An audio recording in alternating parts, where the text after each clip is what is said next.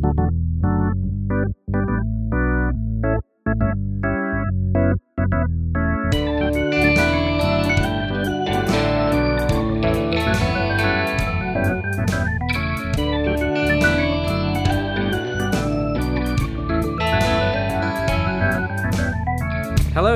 I'm Sam Clements, and welcome to the 90 Minutes or Less Film Fest. This is a podcast that celebrates films with a 90-minute or less runtime and is entirely curated by guests on this podcast. Now today, we're joined by not one, but two special guests and film festival curators, Dave and Kathy from the Cinemile. Hi guys. Hello. Hello. Thank you for dialing in. This is our first 90 Minutes or Less Film Fest down the wire. Yeah, thanks for having us. You're very exciting because basically we all live in London and can't get to each other.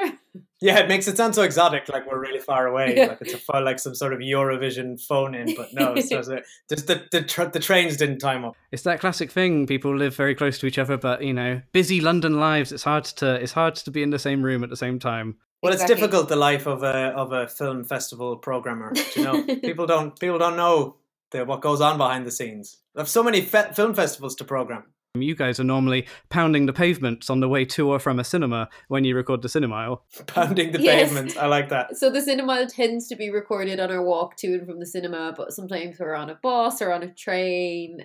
Very rarely are we actually sitting still. So this is weird for us. We're actually looking at each other. Usually we're looking at the street ahead of us. Never actually looked at you before. No, it's funny. And I guess usually with the Cinemile, you'll be covering new releases, whereas this podcast is only really interested in films with a 90-minute or less runtime, new or old. It's a real treat for us. It's a real treat. Like we tend to, one of the main things I actually look up when we're going to the cinema is genuinely the duration, because some movies just, because we've got a baby, when we factor in getting to and from the cinema, the length of the movie, it's like quite stressful if something's too long. Like the first movie we went to after he was born was Blade Runner, and I just could barely contain myself in the cinema. I was like, this is so long, this movie needs to end. As much as I enjoyed it, it was too stressful. That's bold. Wow. Yeah, it was silly. It was really silly. Can we admit that no movie needs to be past 90 minutes? Well, very few do. Depends on the genre. The average runtime in Hollywood's gotten to the point of where it's 2 hours 15 is kind of about average now, and that's way too long, particularly for a comedy. Well, this is why Sam's doing this podcast. Yeah, so thanks, Sam. I mean, you guys are just, like buttering me up and really playing to my ego. This is wonderful. And it's not like people are coming out of movies nowadays feeling like they've gotten more money worth because they had an extra 45 minutes. Normally it's the opposite. I feel like I could have lost that 45 minutes, would have felt more satisfied. So when I asked you guys if you'd like to program a film in the festival, what went through your mind? How did you tackle this task? Just Googled it. Firstly, Googled movies that are under 90 minutes. And then we went through what Google told us was under 90 minutes in our fantastic research. And then we decided on Toy Story for a couple of reasons. One being, as we mentioned, we have a relatively new child and we've been getting really excited about when he's old enough to watch movies. And therefore we are kind of getting back into kids' movies again and trying to rewatch and see what we think would be like a positive experience with him. So that was one of them. And then the other one is, I guess, the influence Pixar's had since this movie came out. So in terms of the history of animation, it's a really important movie in that sense as well. So in terms of programming a festival, it's a very good place to start if you're going to be looking at, modern animated movies of the last 25 years. When I was doing some research about this film, which is from 1995, there's quite a lot of people posting about, they were maybe born when this film was out, and now they have their own families for the fourth one, which is due out next year. My God. I know, it's weird, isn't it? Even watching it, when we first started watching it, we were like, this does not look 25 years old. It really doesn't. Terrain seems a bit unstable. No readout yet if the air is breathable. And there seems to be no sign of intelligent life anywhere. Hello? Oh, yeah! Ah! Whoa! Hey, whoa! Did I frighten you? Didn't mean to. Sorry. Howdy. My name is Woody, and this is Andy's room. Let's go into Toy Story. Let's talk about the pros and cons of screening this film. Very well-known Pixar Animation Studios film. It's the film where toys come to life when their owner, Andy, leaves the room. It follows a pull-string cowboy called Woody, voiced by Tom Hanks, who's Andy's favourite toy, That is until Buzz Lightyear appears on the scene, a gift at Andy's birthday party. Buzz Lightyear is voiced by Tim Allen. The two have an ongoing feud, but are forced to team up when they find themselves stranded in the real world. Through their attempts to return to Andy's room, they forge a unique friendship. Directed by John Lasseter, one of the founders of Pixar Studios, and originally released in 1995. So we've mentioned this a little bit, but why Toy Story? Does Toy Story hold a special place in both your hearts? I don't know. I've been meaning to rewatch this for quite a while. Like Kathy said, we're excited about showing movies to our son Oscar for the first time, and this is definitely up there in the list of first movies I'd like to show him. Funnily enough, personally, for me, it's not one of my all-time favorites, and I haven't watched it in a long time, but it's a landmark movie. Pixar are easily my favorite animation studio, so this felt like the one that you'd pick for a film festival rather than my favorite. I had to set aside my own personal whims when I was picking up this job of festival programmer, and I thought about the greater good in the public, and I think this is the one that deserves to be shown. That's a very professional answer, Dave. I'm treating this like a job interview. So do you remember first watching this film when it was released? I do. I was about 10 years old. I remember enjoying it. I liked it. Definitely got on board with it. Lined up for all the sequels. Well, you would have been older than 10. You've done the maths wrong. 11? What was I? Well, it probably came out in Ireland a year later, so you would have probably been about 12. They're not that far behind the rest of the Ireland world. was really behind with cinematic releases, don't you remember? When we were kids, it really was. Oh, that's right. It actually came out in 2008 in Ireland. No. I just no, but I actually never even saw it in the cinema. And I feel like I might have seen the newer ones before I saw the first one. It didn't appeal to me at all at whatever age I was, like 10 or 11-year-old girl. I remember I literally had no interest in seeing it because it's very much marketed at boys. And so I've only watched it more as an adult, so you don't often get that same resonance with the movie than I think if you watch it as an adult. And I'll get to it now, but as we speak about the movie, but the more I watched of it last night, the less I liked it anyway. Ooh. Yeah. Oh wow. Okay, this is good. This is good. It's a nice juicy choice.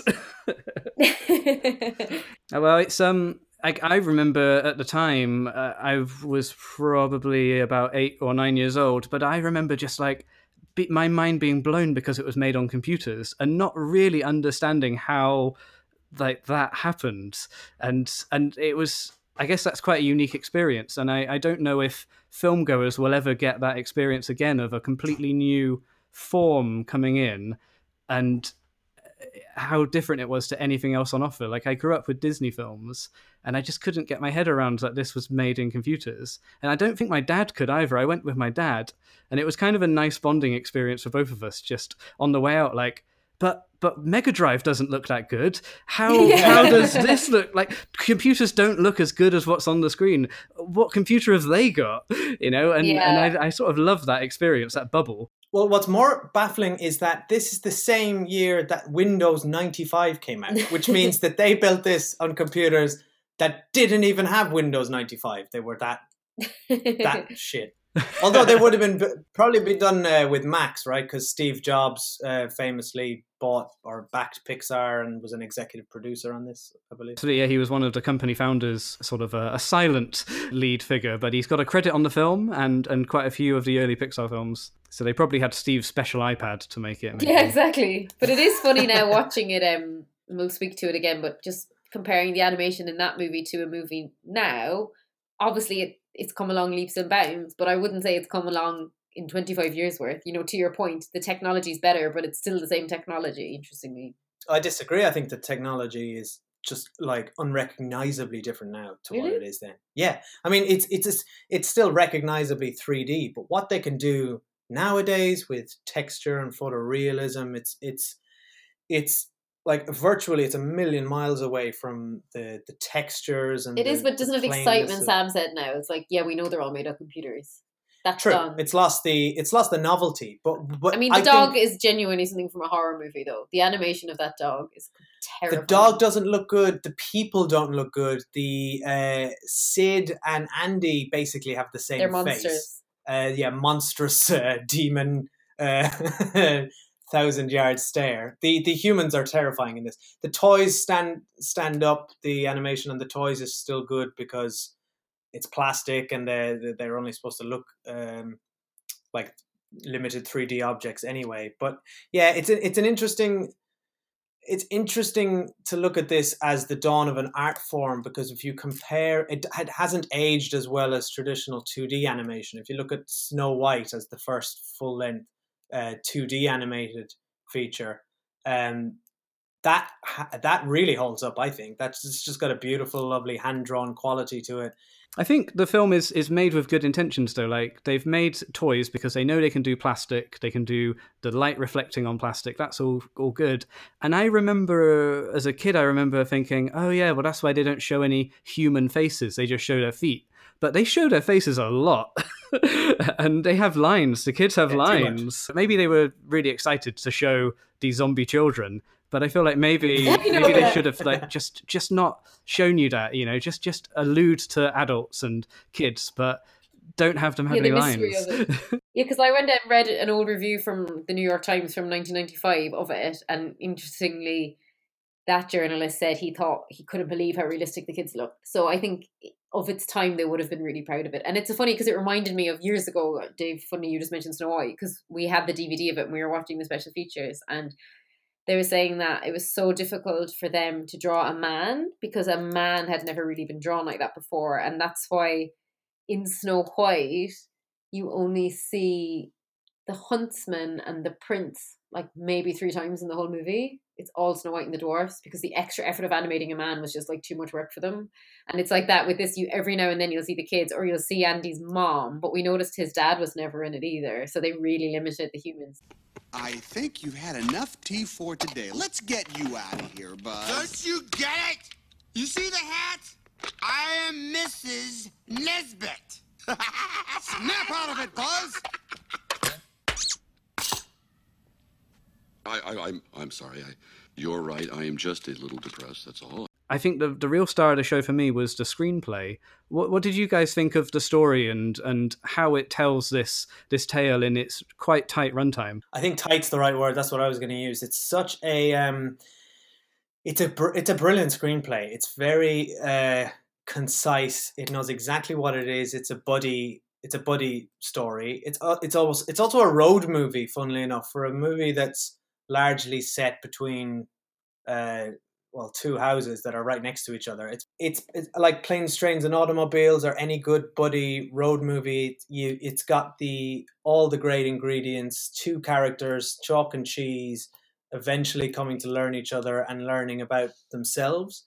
For me, I think on a character level, Woody is, watching it back now, Woody's very hard to like.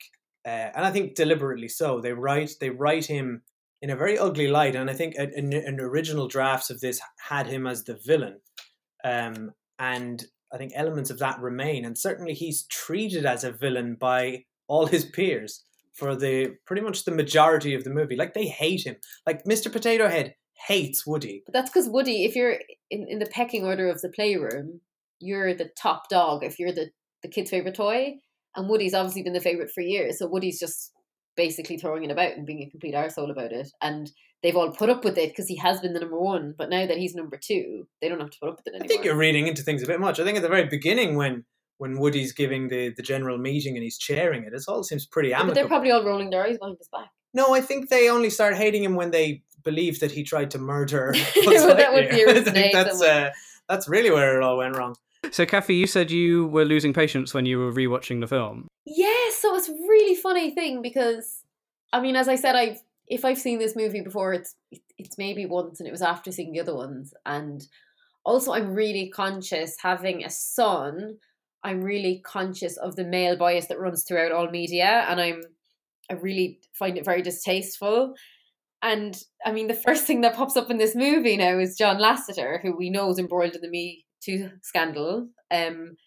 then quickly I'm seeing that all the, everyone's male involved in the production of this movie. It took ages for a woman's name to pop up in the credits. And then very quickly into the movie, possibly one of the opening scenes, we meet Bo Peep, who's the only female character of the toys. And she's just like a romantic sexual object for Woody. That's all she is. She says something along the lines of, "Oh, I'll get someone else to mind the sheep," basically, so we can snog. And that's pretty much her jam for the movie. As we mentioned, we've got Andy's mom in the background, and then there's a little girl who lives across the road. And I think Andy's sibling may be a girl, but she's a baby, so she doesn't say anything. And I was just really troubled the more I watched it. And then I was also thinking, oh, do you know what? All of these characters are white as well. So it's a movie made by white men. All the characters are white men. The female characters, the Geena Davis Institute has really interesting statistics on like female voices in movies, in particular in kids' movies. And I don't have access to her database because I'm not a member. But I found the information on Toy Story 3, which as we were watching it last night, I did think, well, Toy Story 3's definitely got more female characters than this. But turns out in Toy Story 3, there's only one female to every 3 males. Now in this movie, so that's the 33%, no, that would be like, 25% women. In this movie, I would say it's like, if you were to do a percentage, maybe 2-3%? If you include all the background characters. You're looking at me like I'm supposed to No, honestly, I was really I'm really shocked watching it now. And then the only characters that are there are a background mother, a little sister who plays with dolls, and Bo Peep, who's like a fancy thing for it's certainly a product of 1995. So, but also the team that wrote it. So actually now I don't think it's a movie I want to show Oscar. I really don't. I had a lot of issues with it, and I agree with everything Dave said in that I think it's a really tight script. I think it's what's cool about it for its time was that the humor was actually funny, the scary scenes were actually scary, and the action scenes were genuinely thrilling, and that's a big deal for a kids animation to manage to do all those things. And it was also interesting to have the protagonists be essentially adults, which is very unusual in a kids movie because they usually like kind of tweens or kids. So I admire all of that, but actually, the fact that we are raising a little boy who is white, I certainly don't want him watching a movie where all he's seeing back at him is white men. Funnily enough, even though we've recommended this for the film festival, I think it should be for adults only to watch it in historical context. Adults only, like 18 Yeah, plus. adults only, yeah. They say 18 plus viewing of Toy Story. No kids allowed. No kids allowed. That's quite a unique take on a Toy Story screening, and I think the festival will roll with that. I think that's a good that's a good angle. Thank you. It's interesting when you reappraise things from your childhood or things that were made when we were kids, and at the time you're just like, oh, it's so good. This world, it's computers. I've never seen anything like this before. But you're absolutely right. Sometimes when you take a closer look at it, some of the sheen can come off. I know, and these are things I wouldn't have noticed myself, like even 10 years ago. I genuinely wouldn't have noticed it. So I certainly wouldn't have noticed it in the 90s. Can I say, though, I think there's a distinction between a sort of a sinister bias and an underlying sort of societal bias. And I think the latter is the case in Toy Story. Most bias is unconscious. And that's what seeps into like the psyche. And I think it's also, I'm not denying that it's harmful. However, I think the art in itself shouldn't suffer based on that. We just have to be very careful. If we're curating a film program for Oscar, we'll have to be very careful that this sits alongside something like Moana. I totally agree. So we can't show him Toy Story followed by Cars. You know what I mean? But that's what I'm saying. What I'm getting at is I don't like the idea of omiting something. No, it just has to be context. Based. Yeah, it's all contextual. Yeah. But you can explain these things to... Can you? No, you can't explain it to a 4-year-old. He's just embracing what he's watching. No, you're like He's Oscar. 1, by the way. No, he's not 4. But... When he's 4, we'll make him count we'll have a stopwatch and he can count the amount of dialogue that every female has. And then anytime a woman's not talking, he should feel deep reprehensible guilt for his maleness. Well, interestingly, because my bit of research I was doing on the Geena Davis animation stuff. So in 2010, they did a study which at the time covered 122 titles, Toy Story included. And overall, they said 17% of characters in kids' movies on average were female. this movie would fall way short of that. Wow. Yeah. I think it's also something which Pixar has a problem with in general. You know, the company's been in existence now for almost 30 years, if you include the shorts they originally made, and they've only recently had a film that's been directed by a female director. Yes, and it was a short film attached right? to a film directed by a man. So yeah, exactly, and it was great. I really loved good. that short. But again, it was like, wow, he's taking you this long, and then was Coco their first movie about a character who wasn't just white? Yep. No, so they're absolutely. very slow, and it's interesting looking at the culture now in Pixar. And in their day, they were so innovative, and now they are just a load of old rich white men. It is funny that they've fallen behind Disney Animation Studios, which at the time was flagging. But Disney Animation Studios have had Frozen, which is co-directed by a woman, 2 female protagonists, Yeah. Moana, as you mentioned. So it's interesting how they're sort of up neck and neck, and actually Disney maybe has taken the lead in some elements of the cultural conversation. Yeah, it is interesting, isn't it? It's a funny one. And I think, I mean, I'm such a Moana fan. Oh my God, it's like probably my favorite kids animation ever. And it does have the element that this movie doesn't have, and they did it on purpose, which is not to be a musical, which was an interesting departure for Pixar. But I love a musical, so I think Dave preferred it to me. You enjoyed the fact that it wasn't a musical, didn't you? Where I would have liked Woody to do a song and dance. I think, okay, so interestingly, Disney wanted this to be a musical because, you know, Disney make musicals. So they thought Toy Story should have been a musical. But Lasseter resisted from throughout. And I found a good quote from Joss Whedon, who wrote this or co-wrote it. And he said that because it's a buddy comedy with 2 characters who are at odds with each other, it can't be a musical because musicals are all about people expressing their feelings, and buddy comedies are all about people who can't even admit their true feelings to themselves. So I thought that was an interesting point. That is a good point. It's quite a grown-up genre trope to put into a family film. Well, this is a very grown-up film, isn't it? In many ways, It is a grown-up movie. It's very adult in its themes, and That's why it's 18s in our festival. It's a horror movie. Like those scenes in the bedroom when the toys are being tortured were terrifying. It's scary, but I think every good kids film should be scary or should have a little bit of scares. Well, I'm sorry, but Moana is a buddy movie and they have amazing songs. Like, you're welcome. That's true. It's all true. Maybe the mid-ground they met was appointing Randy Newman as the composer, because unusual for a Pixar film these days, but they have actual songs, originally commissioned songs, to bridge the gap and to explain what's going on. Yeah, and interestingly, watching it back, because we all remember "You've Got a Friend in Me," which is such a beautiful superb song. But I think he did 3 songs for this, and the other 2 aren't really great. No, there was one where Buzz has his existential crisis, which is like quite a sad moment, and then this weird song came on where he like basically was trying to fly and couldn't, and we were both going, "Oh, this is really jarring." But it was, I think it was. You said it there, Sam. It was put in as a sort of a compromise to Disney, where the songs are intentionally supposed to express the emotions that the characters are feeling at the time, because that's what a musical does. So, but what you get is in a scene like that, which for me is my favorite scene in the whole movie, where Buzz realizes he's a toy, and then he's staring up at that window, and he's, you know, suddenly realizing just how small he is and how far away that window is, and that he can't fly.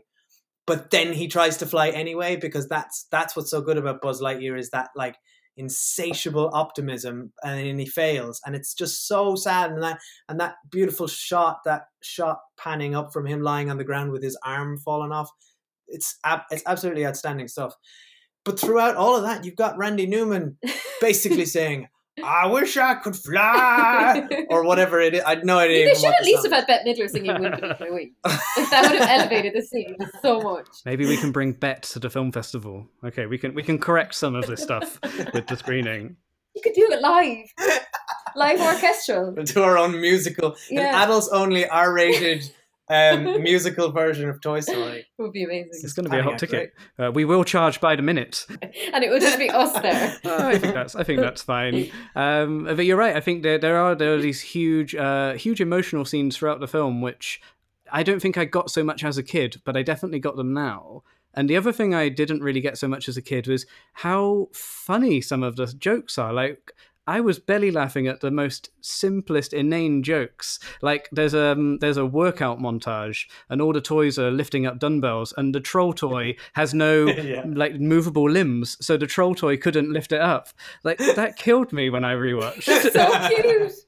The visual gags, like Dave didn't even spot a couple last night. I had to rewind him. Like when Woody's carrying on about something and Mr. Potato Head takes his own lips off and sticks them to his bum, like as in to say kiss ass, but they don't say that because it's a kids movie, and it's so subtle and it's just purely for the adults, and it's just so sweet. And in another moment, does he like he's arranging himself into like a Picasso? Like there's all this funny stuff going on with Mr. Potato Head that you would probably not notice unless you were at home with the recorder and you could rewind it. Like in the cinema would probably go unnoticed. It's why this movie is so fully formed for a first feature length movie from a studio and a director, and it's why Pixar are the sort of powerhouse they are today, is because of that attention to detail. Like every single frame of this movie and any Pixar movie is just teeming with like life and creativity and thoughtfulness. Like they're a mad creative bunch, and they're very, very I think fun. it's a good way for them to set up what they're all about. Like I think a lot of the good things in this film are carried over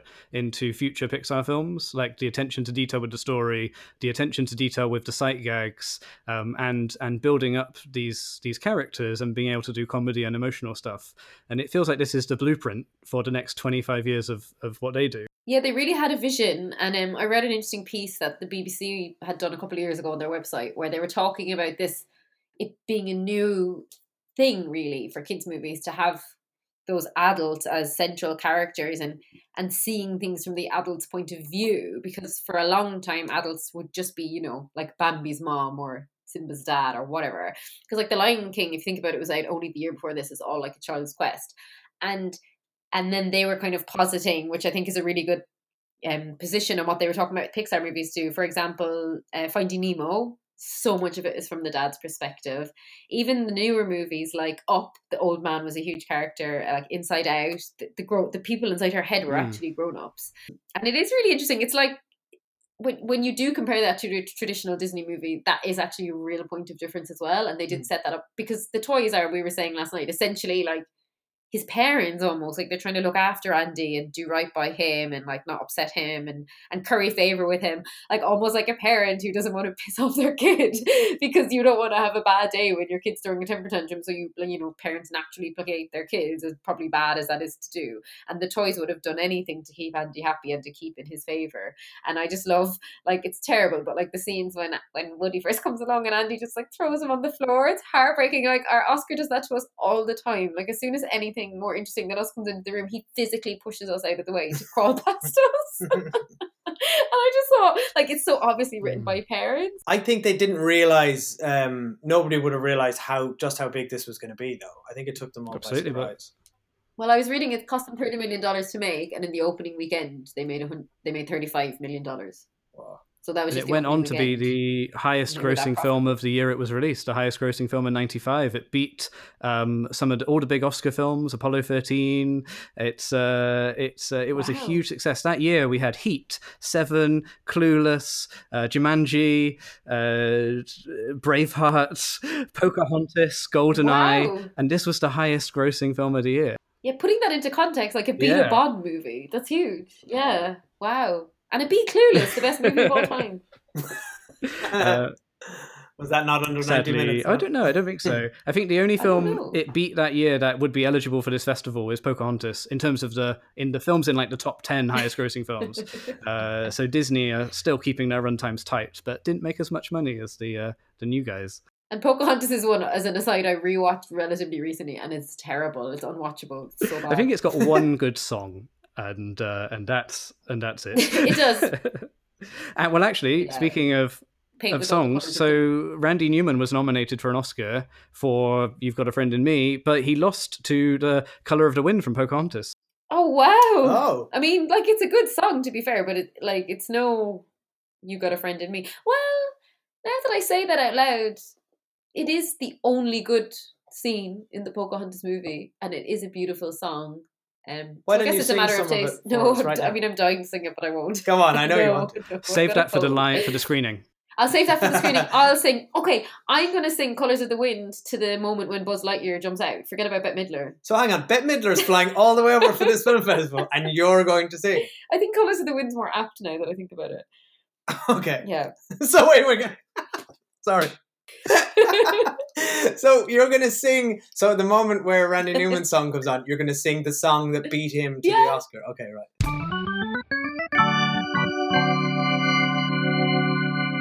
Seeing this on a big screen with a packed audience, I think it would still be a lot of fun.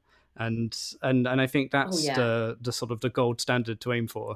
It's a really fun movie, despite the fact that we've spent 25 minutes talking about feminism and the Me Too movement. I mean, you didn't expect this with your Toy Story podcast. No, but it completely holds up, and because we watched it together last night, we were like genuinely laughing together and enjoying it. What it didn't have for me that the newer Pixar movies do is that real emotional punch at the end, like Toy Story 3, where you could cry out of it as well, which I always enjoy. So it didn't quite have the emotional punch, but I think they just weren't there yet with what they were doing with the characters. Like the closest moment they came to it was that real horrific moment, really, when Buzz Lightyear's watching some sort of like nightmarish dystopian video about the packaging of his life that he's seeing in this ad, and that should have been sad. And as we said, that didn't quite work, and there was a funny song to it. But there's no song there. No, sorry. After that, there was that funny song. But I think sitting in an audience, albeit you'd miss out on this crying scenes, you'd get a great laugh. And laughter is so contagious at a screening that like a bit that you may not laugh at home, there would be genuine mirth in the audience. And I think I'd love to see the animation on a big screen, because we just watched it on our TV last night, and it would be amazing to see how it holds up in a big projection. Yeah, it's certainly not. It's definitely not Pixar's best movie, I don't think. It's not my favorite. And it doesn't have, I mean, in many ways, it's quite simplistic. It doesn't have a lot to say. It is really just a story about these two characters. To the point where I was like trying to fill in some deeper meaning of Toy Story or themes or what it could all be an analogy for. And the best I could come up with is that it could be, you could view Toy Story as a treatise on the dangers of populism, which is very appropriate to today's audience. So maybe I could give an hour-long lecture at the beginning of the movie before we go into this about how at the beginning of Toy Story, when we see when we see Woody addressing the toys, that's democracy in action, I think. And, everything is working fine. It's the status quo.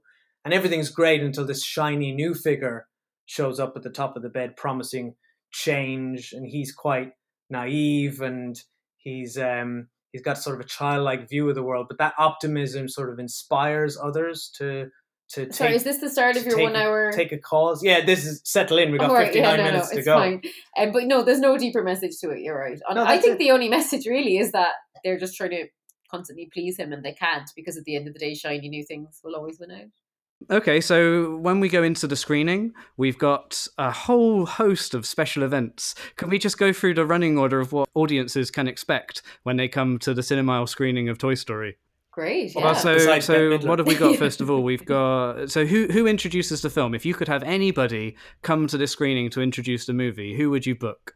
I would probably get someone who is an expert on the technology in the movie, because I think that's like the biggest, most exciting bit of the movie is the technology. So someone very briefly to talk through that, maybe.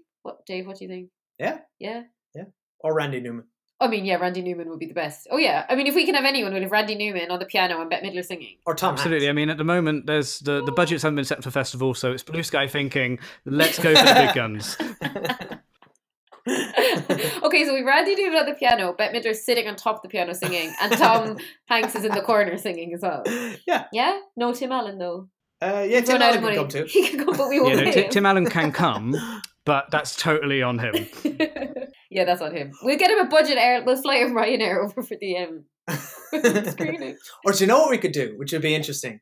If you bring the alternative voice cast.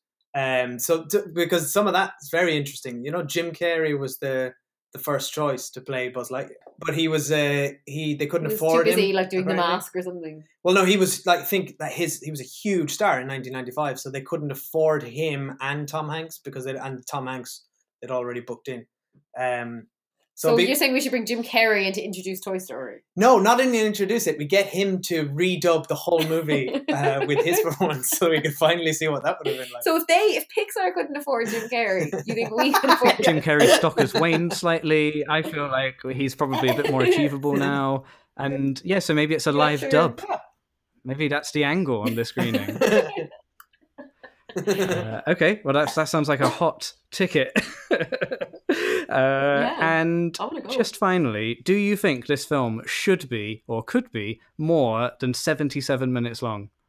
No. No. I actually thought the very last action scene where the toys are all chasing the truck back and forth, about the 5th time they fell out of the truck and rolled back again, I thought, oh, this scene could really do with being over now. And I know they were showing off the animation and they paced it really well. But just right at the end, I mean, I tend to get a little bit bored of long action scenes anyway, but I felt like that could have been a little bit shorter. Disagree. Okay, yeah, so you think 77 exactly? I'd say trim it to 74. you want your 3 minutes back. I want my 3 minutes back. You're not actually paying by the I've minute. seen My Life as a Courgette. I know what an under 70-minute movie can be. No, I think it's perfect. It's so concise. Yeah, bang on. You are a toy! You weren't the real Buzz Lightyear. You're an action figure. You are a child's plaything. You are a sad, strange little man, and you have my pity. Farewell. There we go. Toy Story is in the 90 Minutes or Less Film Festival. Thanks so much for choosing it, guys. Thank you for Thanks for accepting having our us. submission, which I've nearly talked myself out of since we started talking. Well, I think we've got, not only is it a screening of Toy Story, but it's probably a day of events around the themes of the film.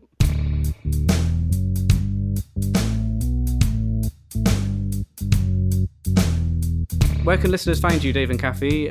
We are at the Cinemile. If anyone doesn't know our podcast, it's where we record our walks home from the movie.